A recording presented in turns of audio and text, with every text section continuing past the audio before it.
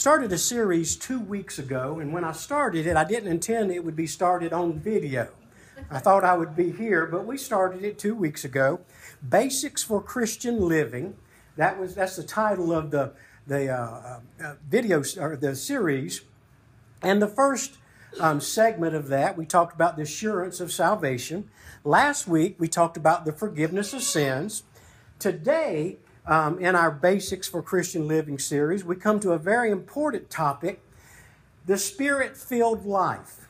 Now, you can open your Bibles if you have your Bibles, but if not, I've printed, I think, most of the scripture that we'll use today in your outline. That takes up a lot of the outline. But if you could go to John, the 14th chapter, the Gospel of John, the 14th chapter, and what I want to do is make a list of some Bible facts about the Holy Spirit. You know, when we speak of the Holy Spirit, it's very important for us to have the facts. I think it's a paradox of our time that even though the Bible talks about the Holy Spirit from cover to cover, many churches today never discuss the Holy Spirit's role in the lives of believers. A lot of folks just don't talk about that. They run from that subject. While at the same time, the Holy Spirit seems to be all some churches talk about. And unfortunately, about half of what they say is the conjecture of men and not the truth from God's Word. So what I want to do today is, let's see what the Bible says about the Holy Spirit. Well, in John 14, if you're there, you'll follow along with me. I'm going to move along pretty quick and kind of put it in story form. But in John 14, here, the Lord's announcement that He would return to His Father, it was very disturbing to His disciples. So then in verses 16 and 17, here's what Jesus said. I will ask the Father, and He will give you another helper, that He may be with you forever. That is the Spirit of truth, whom the world cannot receive, because it does not see Him or know Him, but you know Him because He abides with you and will be in you. And then in verse 25 and 26 says, these things I have spoken to you while abiding with you. But the Helper, the Holy Spirit, whom the Father will send in my name, He will teach you all things and bring to your remembrance all that I said to you.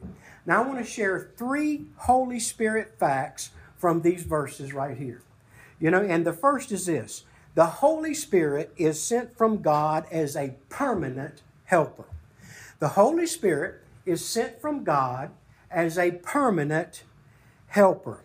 You know, the word helper in the New American Standard and counselor in the New International Version and comforter in the King James Version all come from the Greek word parakletos, which literally means one called alongside to help.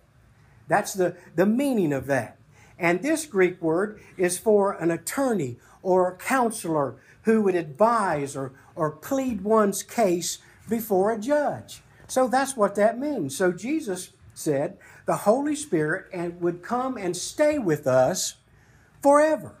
He is our permanent spiritual counselor or helper. Fact number 2, the Holy Spirit has the exact same personality, power, and purpose as Jesus Himself. The Holy Spirit has the exact same personality, power, and purpose as Jesus Himself. For 3 years, Jesus taught, and He inspired, and He challenged His disciples. But as He left them, He promised that His Father would send another who would be exactly like Him and replace His role in their lives. So basically, what He said was this, guys, when the Holy Spirit comes, everything I've done for you and been to you, He will do and He will be. Now you say, preacher, where in the world did you get that? I didn't see that in that verse. Well, it's right there in verse 16, in the word another. That word there, if you want to circle that word because it's got special meaning there. In the Greek, there are 2 words for another, allos and heteros. Now, you know what heteros is. We speak of heterosexual, as opposed to homosexual. So you kind of know what that is. Hetero means another, only different. It's the opposite of homo, which means one. Now, allos, the word here, means another, only the exact same. That's what that means. See, last week I preached a sermon, and today I'm preaching a heteros sermon. This sermon is different from last week's. Even though it's a sermon, it's different from last week's. But if you recorded this sermon today and you listen to it tomorrow, you would hear an allos sermon, one exactly like you're hearing today. Now think of the implications here. The Holy Spirit is an allos helper. Now what does that say about the character and the purpose of the Holy Spirit? You see, the Holy Spirit came to us to be everything Jesus in the flesh was to the disciples. You see, fact number 3, the Holy Spirit teaches and reminds us of the truth. In verse 17 that we just read, says, He is the Spirit of truth. Now, Jesus said, I am truth. But the Spirit is the one who makes the truth known. He's the revealer of the truth. And whatever is true is from the Holy Spirit. And if He says it, it's true. Because all Scripture is inspired by God. Talking about the Trinity here. God the Father, God the Son, and the Holy Spirit. So all Scripture is inspired by the Holy Spirit. And we know that all Scripture is truth. And in verse 26, Jesus promised the disciples, who later, under the Spirit's inspiration, wrote the New Testament. The Holy Spirit will teach you all things and remind you of all that I've said. And still today, as we're living today, it's the Holy Spirit who teaches us and reminds us of the words of Jesus Christ. Now, if you'll go over to John 16, go over a couple chapters, John 16, and starting with verses 5 through 14, Jesus is still teaching about the Holy Spirit. And Jesus told His disciples this, But now I am going to Him who sent me, and none of you ask me, Where are you going? But because I have said these things to you, sorrow has filled your heart. But I tell you the truth. It is to your advantage that I go away, for if I do not go away, the Helper will not come to you. But if I go, I will send Him to you. And He, when He comes, will convict the world concerning sin and righteousness and judgment, concerning sin, because they do not believe in me, and concerning righteousness, because I go to the Father and you no longer see me, and concerning judgment, because the ruler of this world has been judged. I have many more things to say to you, but you cannot bear them now.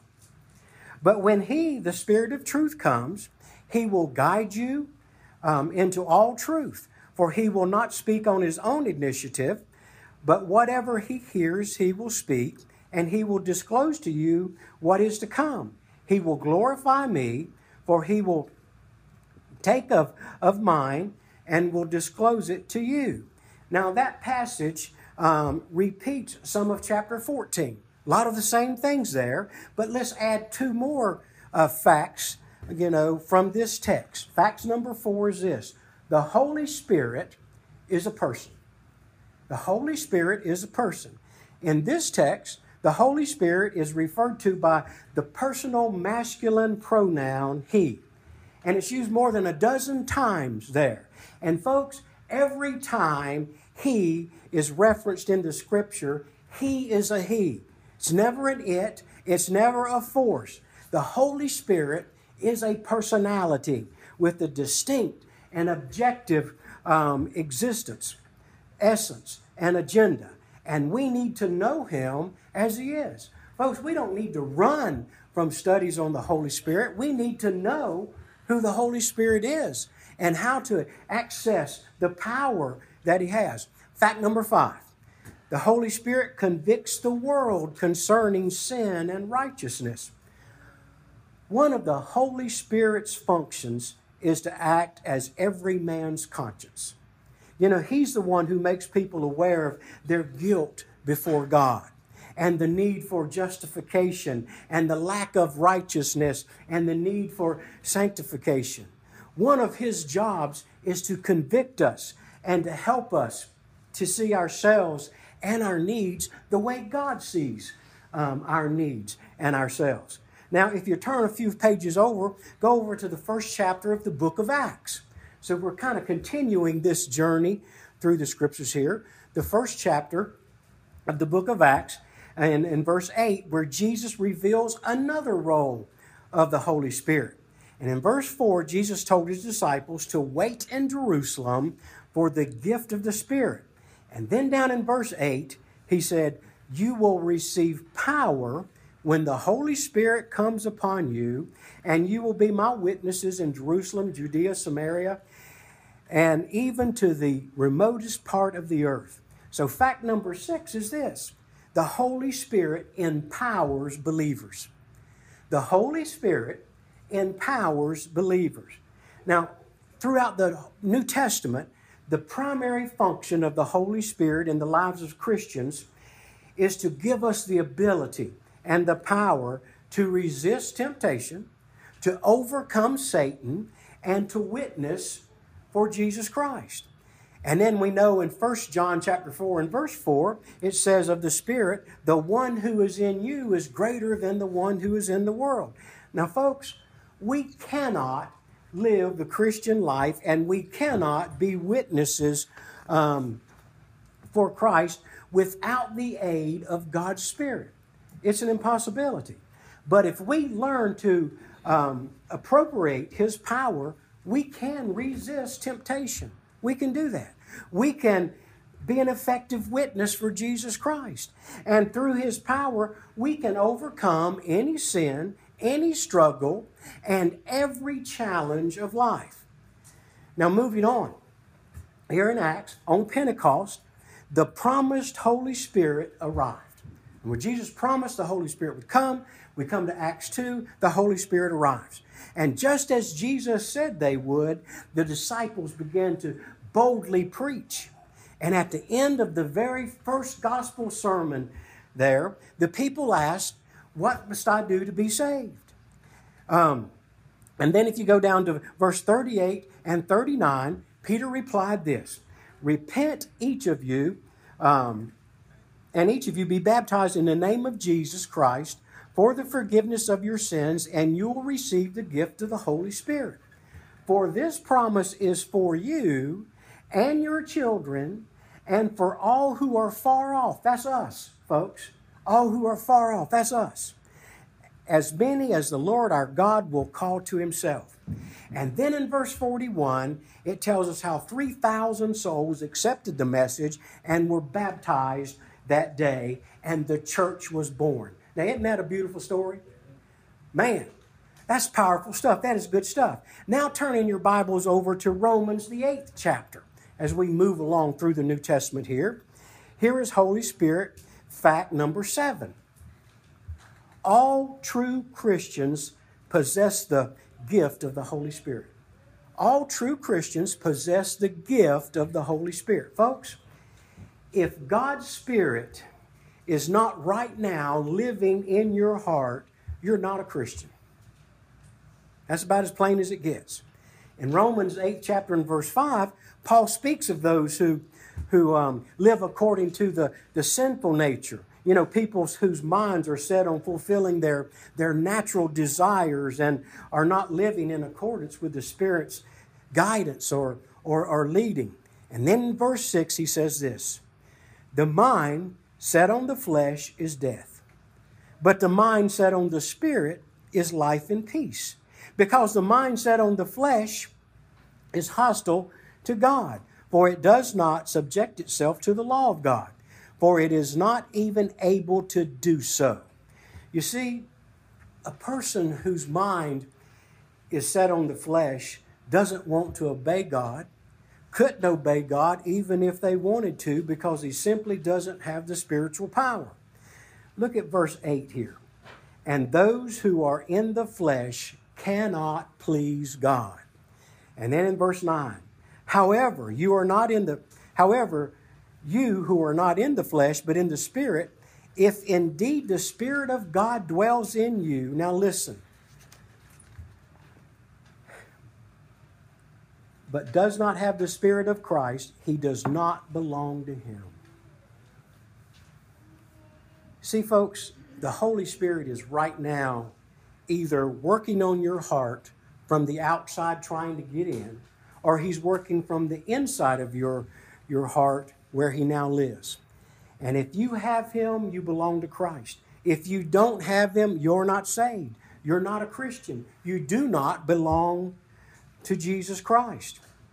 You see, the Bible's promise is when we received Christ by repenting of our sins, by being buried with baptism into his name, we shall receive the gift, or we shall receive the forgiveness of sins. That's his justification. And the gift of the Holy Spirit to begin our sanctification. That's how it works. That's where we receive that gift that God gives us. And so either you have the Spirit or you don't. And John said, he gives the Spirit without measure. Now I know some people will pray, and maybe you've heard it too. Lord, give me more of your Spirit. Well, the truth of the matter is, I think I know what they mean. They mean, let us see more of your Spirit's power, or be more aware of the Spirit's presence. But you see, there is no more. The Holy Spirit is a person, and you don't get him in pieces. It's the whole person there. It's like if you invited me over to dinner and said, "Oh, Greg, we're so glad to have you here, but we just wish there were more of you to enjoy." I'd say, "Well, let's get started on dinner. There'll be more." Folks, if you're a Christian, you already have the Holy Spirit in your life. The question is, in any given moment, does he have all of you? That's the question. You see, the wind of the Spirit blows constantly. The big question is, do we have our sails up? Are we allowing him to lead? Or are we allowing him to mold and have his way in our life? You see, it's possible for us to quench the Spirit. To have him, but not appropriate his power. To live in the flesh and defeat, rather than, and in the Spirit, in victory. The choice is yours at any given moment of the day.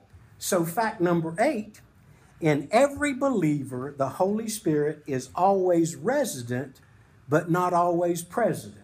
Make sense? In every believer, the Holy Spirit is always resident, but not always present.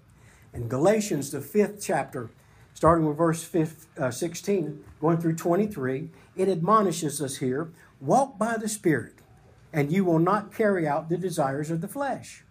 For the flesh sets its desire against the Spirit, and the Spirit against the flesh. For these are in opposition to one another, so that you may not do the things that you please. But if you are led by the Spirit, you are not under the law. Now the deeds of the flesh are evident, which are immorality, impurity, sensuality, idolatry, sorcery, enmities, strife, jealousy, outbursts of anger, disputes, dissensions, factions, envying, drunkenness, carousing, and things like these, of which I forewarn you. Just as I have forewarned you that those who practice such things will not inherit the kingdom of God. But the fruit of the Spirit is love, joy, peace, patience, kindness, goodness, faithfulness, gentleness, self-control. Against such things there is no law. Now, I know this has kind of been a whirlwind and we've been moving right along, but we've seen who the Holy Spirit is and what he wants to do in our lives. But if you'll turn to Ephesians 5, we're going to go over to Ephesians 5 now. I want to give you one big action point from today's message. That's fact number 9. All who have received the Spirit need to be filled with the Spirit. All who have received the Spirit needs to be filled with the Spirit. Now, in verse 17 of Ephesians 5, it says, So then, Do not be foolish, but understand what the will of the Lord is. Now, as we know, another word for foolish is stupid. So the implication here is, if you don't understand God's will in this area of your life, you're what? Well, some of you may say, well, I'm searching. Well, no, you're stupid or you're foolish, according to the Scripture. You know, Paul said, what I'm about to say, it's plain, it's obvious, and it's easy, so get it. And in verse 18 it says, do not get drunk with wine, for that is a dissipation or, in other words, debauchery. But be filled with the Spirit. What happens to people when they get drunk on wine? You know, they lose control of their faculties. You know, they yield control of their thinking and their behavior and bodily functions, you know, to the influence of an outside agent like alcohol or wine or whatever. They walk differently and they talk differently, and their whole personality might change. When a person is drunk, they become a totally different person. Well, here's the analogy here. Paul says, do not be influenced, do not be taken over, changed, or controlled by wine. But do be influenced or taken over or changed and controlled by the Holy Spirit within you. Now, at this point, when I was studying for this message, I kind of took a deep dive into this to really pull out some things I was curious about. At this point, I want to share with you some important insights into the word filled. That word filled here. First of all, if you study how this word is used in the New Testament, you'll find that it always refers to a state where in one moment, one emotion takes over and drives out every other emotion. You know, see, I would say most of us, most of the time, maintain a emotional equilibrium. We're kind of balanced here. You know, right now, most of you are not sad. Most of you are not in ecstasy either. When a person is filled with joy, in that moment, there's absolutely no room for any sadness. See, when joy takes over, it drives everything else out. When the Bible says people were filled with rage or fear, in that moment, their whole being was focused and controlled by that one emotion. There was no room for anything else. That's what the word filled means. Filled means there's no room left. It's filled. It's full. When Jesus, when he cleansed the temple, he was filled with anger. In that moment, he wasn't a little bit angry. He was totally angry. And that's the way the word filled is used. You know, it's when equilibrium is shattered. And whatever we're filled with totally takes over, and it controls our thinking, and it controls our behavior. Another insight here, the Greek word filled is an imperative mood. You know, it's a command to be obeyed. It requires, on our part, it requires us to do something. It requires a conscious decision, you know, the exercise of our will. We have to do something. You see, God's just not going to just zap us from heaven, you know, and fill you with His Spirit. You cannot and you will not be filled with the Spirit without making a personal, intentional decision to exercise faith and obey. It's something that we have to do. We have to accept that. Insight number 3. Though this command requires obedience, the word filled here is in a passive voice. Now, English was not my favorite subject. In high school, in grammar school, in college, it's still not my favorite subject, and you can tell because I make boo-boos all the time. So I had to research this a little bit, but an active verb is where a subject acts upon the direct object, like I hit the ball. But a passive verb is where the subject receives the action, like the ball was hit by me. So this filling, the Holy Spirit here, is not something you just do by yourself. Rather, it's something you must receive. It's something you must surrender to. To be filled with the Spirit, you don't do more, you let go. You don't act, you yield. And insight number 4. The word filled is in the Greek present tense, which means it's a continuous action.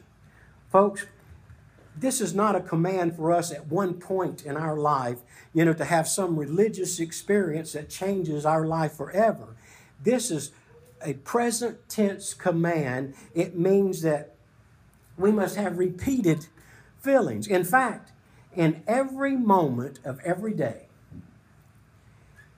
we must keep on being filled with the Spirit. We must constantly be surrendering to His influence and full control.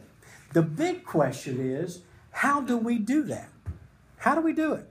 Paul, he's already told us here. He's already given us some instruction on this.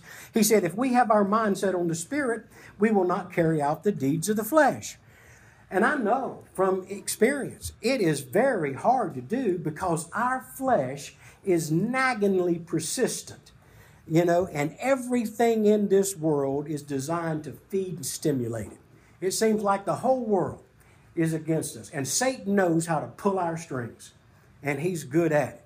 So what can we do on a very practical level to overcome the flesh and help the Spirit? How can we do that?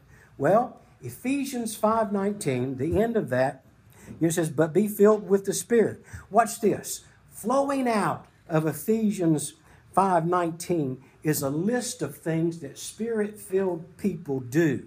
Verse 19 says, the Spirit-filled people, they speak to one another with songs and hymns and spiritual psalms. Sing and make music in your heart to the Lord, always giving thanks God the Father. Spirit-filled people submit to one another out of reverence for Christ. Verse 22, Spirit-filled wives submit to their husbands as the Lord. Verse 25, Spirit-filled husbands who love their wives as Christ loved the church. And then in chapter 6 and verse 1, Spirit-filled children obey their parents as the Lord, as in the Lord. And then in verse 4, Spirit-filled parents do not exasperate their children, but bring them up in the discipline and instruction of the Lord. And in verse 5, Spirit-filled employees obey their earthly masters, serving them wholeheartedly, as they were serving the Lord. And in verse 9, Spirit-filled bosses treat employees in a Christian manner, showing no favoritism here. So you can see, this is what Spirit-filled people do. Now, if you'll skip the book of Ephesians and Philippians and go to Colossians, the 3rd chapter. Now, I thought this was really interesting. It kind of ties some things together.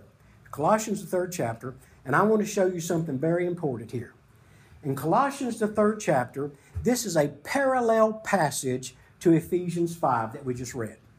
Okay? Colossians 3 is a parallel passage to Ephesians 5 with an identical list of the one we just read, describing all the things that Spirit-filled people do. Look in the middle of verse 16. They sang songs, hymns, and spiritual psalms with gratitude in their heart. Verse 17. In all things they were giving thanks to God the Father. Verse 18. Wives are submitting to their husbands. 19. Husbands are loving their wives. Verse 20. Children are obeying their parents. Verse 21. The parents are being good parents. 22. Employees are serving their masters. And in chapter 4 and verse 1, the employees are providing for their employees with what is right and fair. It's the exact same list, you see. But notice one thing different. This list does not flow out of the power that comes in the filling of the Holy Spirit. But look what it does flow out of. In verse 16, chapter 3, it says here very simply, let the word of Christ dwell richly in you. So fact number 10 is this. Allowing the word of Christ to richly dwell in your life is the exact same thing as being filled with the Spirit. See, folks, The words of God are the handles by which the Holy Spirit of God guides and controls us. You know, we have to have the Word of God in us, you know, so He can use those tools to guide us and to control us. And I'll close with this. Fact number 11. There are two things that you can do to help the Holy Spirit fill your life and do His work. And that is surrender your will and saturate your mind with God's Word. If you want the Spirit to be in total control of your life, fill your life with God's Word. Read it, study it, hear it, submit to its systematic teaching, memorize it, meditate on it day and night. And folks, to win your spiritual battle, you have to take up the sword of the Spirit. Give the Spirit some handles to control you. Give Him some tools to fill you by allowing His words to richly dwell in you. You see, you have to give the Holy Spirit something to work with. And it's the Word of God. You put that there. And once again, it all boils down to this. Live the Word. Folks, I hope this enlightens you some on the Holy Spirit. The Holy Spirit is our friend. Folks, we cannot get along without the Holy Spirit. Jesus knew this, so when He went back to His Father, He sent that helper that's just like Him to live in our lives and to help us.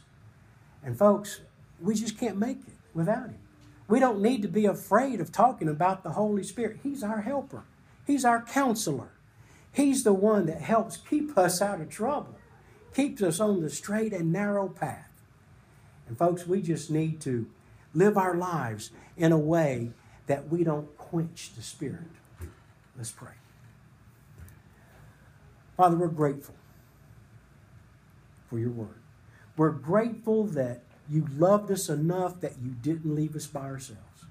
You give us your Spirit to work in our lives, to help us and to guide us and to understand your word. Father, we're so thankful for that. Father, help us never be ashamed to follow the guidance of your Spirit. Help us to be folks that you are proud of because we listen, we obey the Spirit's leading. Thank you for all things. In Jesus' name.